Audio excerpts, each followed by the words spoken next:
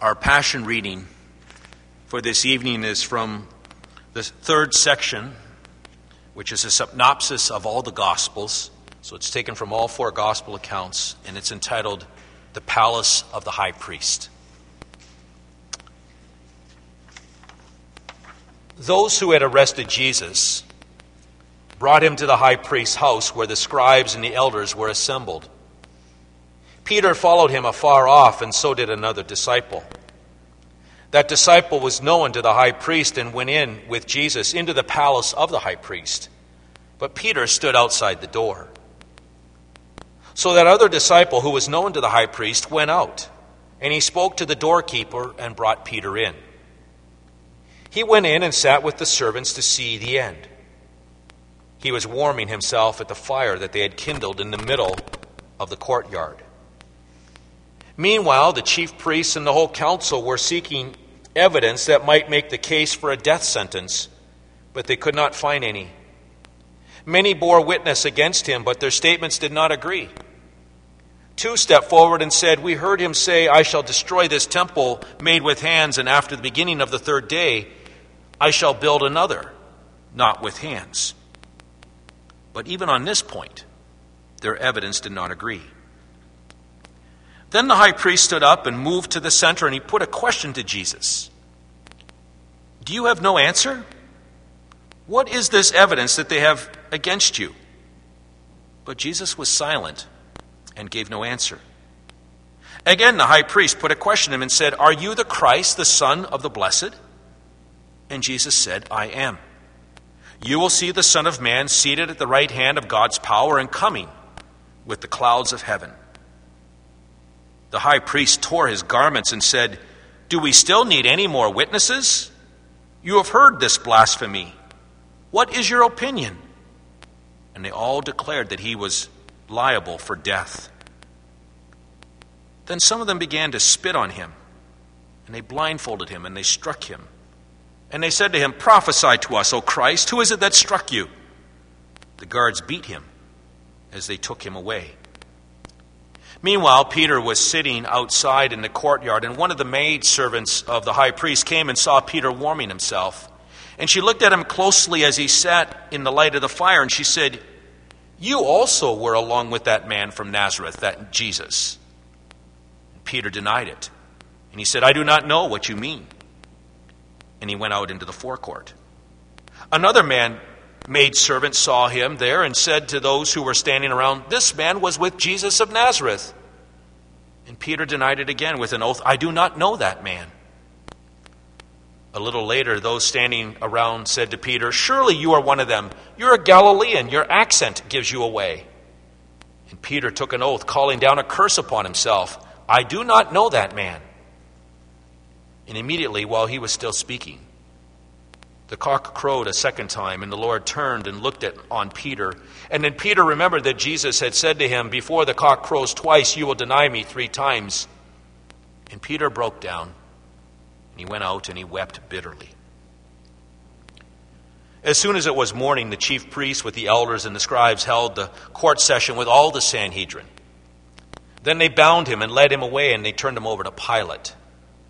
Then Judas, who had betrayed him, when he saw that he was condemned, was sorry and brought back the 30 pieces of silver to the chief priests and the elders, saying, "I have sinned. I have betrayed innocent blood." And they said to Judas, "Well, what is that to us? That's your affair." And Judas threw down the pieces of silver in the temple, and he departed. And he went and hanged himself. The chief priest took the silver pieces and said, "It is not lawful to put them into the treasury, because it is the price of blood." And they took counsel and bought with them the potter's field to bury strangers in. And that is why to this day the field has been called the field of blood. In this way was fulfilled what was spoken by Jeremiah the prophet, saying, "They took the 30 pieces of silver, the price of him on whom a price had been set by the children of Israel, and they gave them for the potter's field." This ends the reading of the Passion account for this evening. Well, grace, mercy, and peace be to you from God our Father and our Lord and Savior, Jesus Christ. Amen. Tonight we continue with the Lenten sermon series that I've been going through, the glory in the cross, the fruits of the Holy Spirit. And tonight, the fruit that we're going to focus in is the fruit of the Spirit, which is goodness. In order to do that, we're going to focus our attention on Matthew's Gospel, the 26th chapter, beginning at verse 57. And so I read these words to you again, or I read them to you now. Some you will have heard from that synopsis reading. Those who had arrested Jesus took him to Caiaphas, the high priest, where the teachers of the law and the elders had been assembled. But Peter followed him at a distance right up to the courtyard of the high priest. And he entered and he sat down with the guards to see the outcome. The chief priests and the whole Sanhedrin were looking for false evidence against Jesus so that they could put him to death. But they did not find any, though many false witnesses came forward. Finally, two came forward and declared, "This fellow said, 'I am able to destroy the temple of God and rebuild it in 3 days.'" Then the high priest stood up and he said to Jesus, "Are you not going to answer? What is this testimony that these men bring against you?" But Jesus remained silent. And the high priest said to him, "I charge you under oath by the living God. Tell us if you are the Messiah, the Son of God." "You have said so," Jesus replied. "But I say to all of you, from now on you will see the Son of Man sitting at the right hand of the Mighty One and coming on the clouds of heaven." And then the high priest tore his clothes and said, "He has spoken blasphemy. Why do we need any more witnesses? Look, now you have heard the blasphemy. What do you think? He is worthy of death," they replied. And then they spit in his face, and they struck him with their fists. Others slapped him and said, "Prophesy to us, Messiah. Who hit you?" This is our text. In the name of our good and perfect Savior, Jesus Christ, dear fellow believers in Him. One often hears at a funeral the comment made about the deceased, "He or she was such a good person."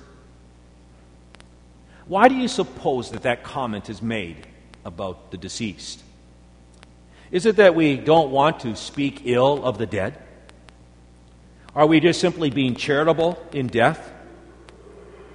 Are we trying to ease the grief of those who are mourning? Might it be that the person actually lived like a good life and was a good person? Might it be that there is even an underlying belief that people are received into heaven because they're good people? The Bible says there is no one righteous, not even one. There is no one who understands. There is no one who seeks God. All have turned away. They have altogether become worthless. There is no one who does good, not even one. Even Jesus said, He says of Himself, "Why do you call me good? No one is good except God Himself." Look at the evil that was perpetrated by Caiaphas and the Sanhedrin. They hold a kangaroo court. They trump up the charges against Jesus with all kinds of, with a couple of false accusations. And as a result, a perfectly innocent man is condemned to death so that they might protect their lofty positions and stature and power. Consider the evil perpetrated in our world today. Children are molested. Teenage girls are sold as sex slaves. Women's shelters are filled with battered women. People's possessions and identity are stolen. Unborn children are killed through abortion. Bombs are detonated in the name of a god. Radical groups rise up in civil unrest, destroying property and beating people. Smear campaigns ruin a person's reputation. Gossip and bullying and mean-spirited behavior leads to the bullied feeling terrible about him or herself and even sometimes considering suicide. In families, they're divided oftentimes because of self-centered attitudes and me-oriented behavior. The list could go on and on, couldn't it? And it gets downright depressing. But before we are quick to think, well, none of these examples describe me, let's remember the words of the Bible. There is no one righteous, not even one. There is no one who understands. There is no one who seeks God. All have turned away. They've all together become worthless. There is no one who does good, not even one. For all have sinned and fall short of the glory of God. And yet, with that word in mind, there is still kind of a goodness in the world, isn't there? I mean, let's return to the scene of Caiaphas with Jesus in the Sanhedrin. If we were an impartial observer, who might we observe to be the good person in that room? Might we conclude that it be Caiaphas, that he is the good person? I mean, after all, he's simply adhering to Jewish laws and traditions. His reasoning certainly seems solid, rational, and pragmatic. Is it not better that one person, one rebel-rouser, who's jeopardizing the existence of a whole nation, is it not better for that one person to be sacrificed than all of us be sacrificed? And we nod our head in agreement with all the rest of the Sanhedrin. And we think, yes, Caiaphas, this is a good plan, a good argument. I mean, people do good for many good reasons, don't they? I mean, it's the right thing to do. My parents raised me to respect other people, to do good to other people. I mean, aren't we taught we want to treat others the way that we want to be treated? Or we'll hear people say, well, I just saw someone who needed help and I did what I felt was right. I mean, that's the way we're raised. Love makes the world go around, right? Being good to others makes me feel good about myself. I might even be respected a little bit more, and I do good because it might even get me into heaven, or maybe a little better karma, if you're into Hinduism. You know, we're told throughout our life, aren't we, that if we're naughty, Santa won't come tonight. He knows if you are good or bad, so be good for goodness' sake. I mean, goodness is rewarded. Good choices usually result in positive feedback. And so, yes, as we look around us in our society, we see that there is a kind of goodness in this world. And thank God there is. Eldon Wissite writes, he's a pastor. I don't know if he's passed on to be with the Lord yet or not, but he writes, goodness is a berry in the orchard of fruits of the Spirit. Unfortunately, there's another berry called goodness in the lives of people. There's a goodness berry that grows on the bush of self-righteousness. Though these two berries may look a lot alike at first glance, they grow on very different bushes. All of us want to look good in the eyes of others. From childhood, we're told, be good and do good.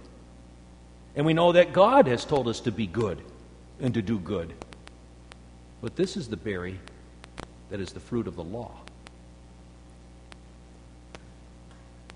Might some of our own goodness be fruits of the law? Might our goodness be motivated by desiring to gain credit for ourselves, to make up for some wrong that we've done in the past? Might it be because we see some personal pragmatic reason for doing good? That maybe it's in our best interest to act in goodness. Or maybe our goodness flows from the attitude that it'll gain us brownie points with God. And yes, might it even flow that we flow from God's command, do good, the law motivation. Caiaphas thought that he was doing good. But his motivation really did grow from his own self-righteousness, his holier-than-thou attitude. Sure, Caiaphas could rationalize that he was trying to preserve the religion of the people. The questions he asked of Jesus were intended to flesh out the truth. It was his duty to protect the flock from error, especially from a deluded lunatic who had a Messiah complex. He probably felt pretty good about his actions and decisions. But his goodness was rooted in conceit, pride, and self-preservation. Several years ago, Paul McCartney toured the United States. An NBC reporter asked him, "I've heard that you get up every day to justify yourself to the world. Is that true?" McCartney answered, "Well, yes. Doesn't everybody?" And then he added, "I've commented to my wife, when will I have done enough? When will I have done enough?" That's the goodness of the law speaking. That's how a person lives and tries to justify himself or herself, or try to find meaning in life, when that person imagines a world without a gracious, forgiving God. There are many good people who live a good life. There's good parents. There's obedient children. There's devout friends. There's faithful spouses. There's responsible citizens. There's diligent students. There's hardworking employees. There's thoughtful neighbors. And yet at their funeral, we might even overhear someone whisper, "Boy, was he ever a nice person, a good person. Oh, she was such a good and giving person." But their goodness does not mean that they'll find a place reserved for them in heaven. Tragically, there are many good people who are in hell. The writer to the Hebrews says, without faith, it is impossible to please God. But hear this too. Even with faith, and I'm speaking to people who have faith in our Lord and Savior Jesus Christ, even with faith in our Lord and Savior Jesus Christ, our good deeds do not merit us a place in heaven. Did you hear that? Our good deeds do not merit us a place in heaven.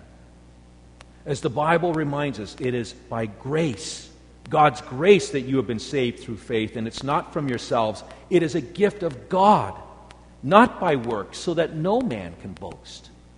And again, St. Paul writes, "For all have sinned and fall short of the glory of God, but are justified freely by His grace that comes through the redemption of our Lord and Savior, Jesus Christ."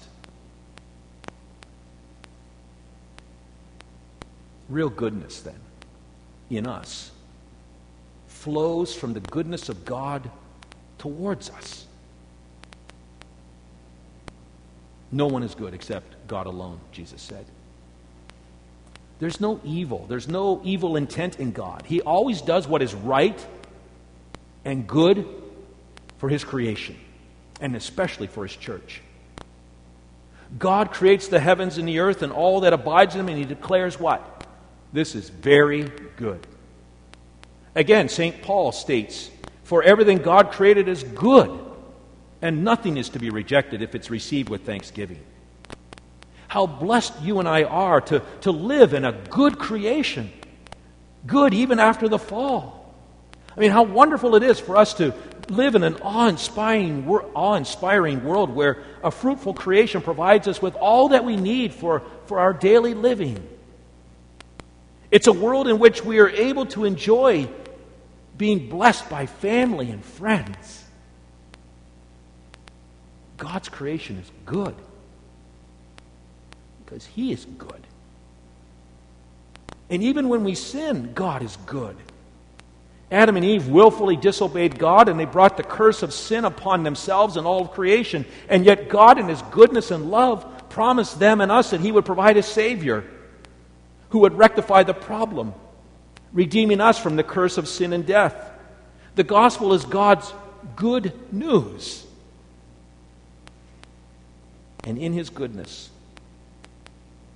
God sent His Son to become the perfect and blameless sacrifice so that we could be forgiven of our sins. You see, God does not want anyone to perish, but to come to the knowledge of the truth, to come to repentance. And it's the goodness of God, the Bible says, that leads us to repentance. The Bible invites you and me. It says, taste and see that the Lord is good. Blessed is the one who takes refuge in him. Yes, all of you who are weary and burdened by your sin, all you who are weary and burdened by the realities of sin's consequences in your life, all of you who are weary and burdened by this most current pandemic, come and feast on the goodness of God. Heed the Lord's invitation and be embraced by his love and his mercy, his forgiveness. Focus your eyes of faith on the resurrected Christ, who's overcome sickness and death. God is good all the time. All the time, God is good. His goodness is so very personal for each and every one of us because, you see, we are the recipients of his benevolent ways. We are the recipients of his goodness. We're the recipients of his love and his mercy and forgiveness. And we live in his goodness every single day of our lives. And as a result, living in his goodness prompts a variety of responses from us. One of the things that his goodness does is it means that we can enter his courts with thanksgiving and his courts with praise. We can give thanks to him and praise his name, for the Lord is good, and his love endures forever, says the psalmist. His faithfulness continues through all generations. Again, as Psalm 107 says, give thanks to the Lord, for he is good, and his love for you and me endures forever. And then, even as we experience trials and tribulations in life, when our good God seems to have abandoned us, seems to be deaf to our prayers, seems to be indifferent to what's going on in our world, we can remember the words of St. Paul, who says, and when we know that all things God works for the good of those who love him, who have been called according to his purpose. And so even in the midst of trials and tribulations, we know that our good God will work things for our good. And we can live each and every day with that promise made to us in his holy word. And as we live in God's goodness, the Holy Spirit produces the fruit of goodness in us. The goodness that St. Paul speaks of in Galatians is actually a goodness that can be defined as generosity that springs from kindness. It's generosity that springs from kindness. God's selfless generosity towards us in our Savior Jesus causes us to be selflessly generous, abundantly sacrificial in the way that we interact with other people. And so St. Paul counsels, let us not become weary in doing good, for at the proper time we will reap a harvest if we do not give up.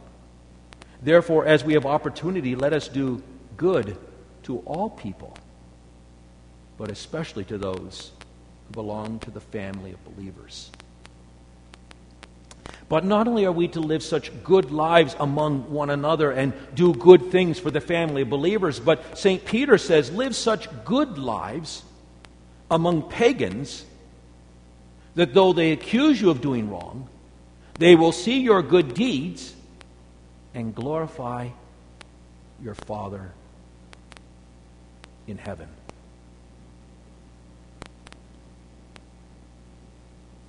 And so God sends us to one another to do good things for one another, to selfishly be generous with one another, to abundantly be sacrificial with one another.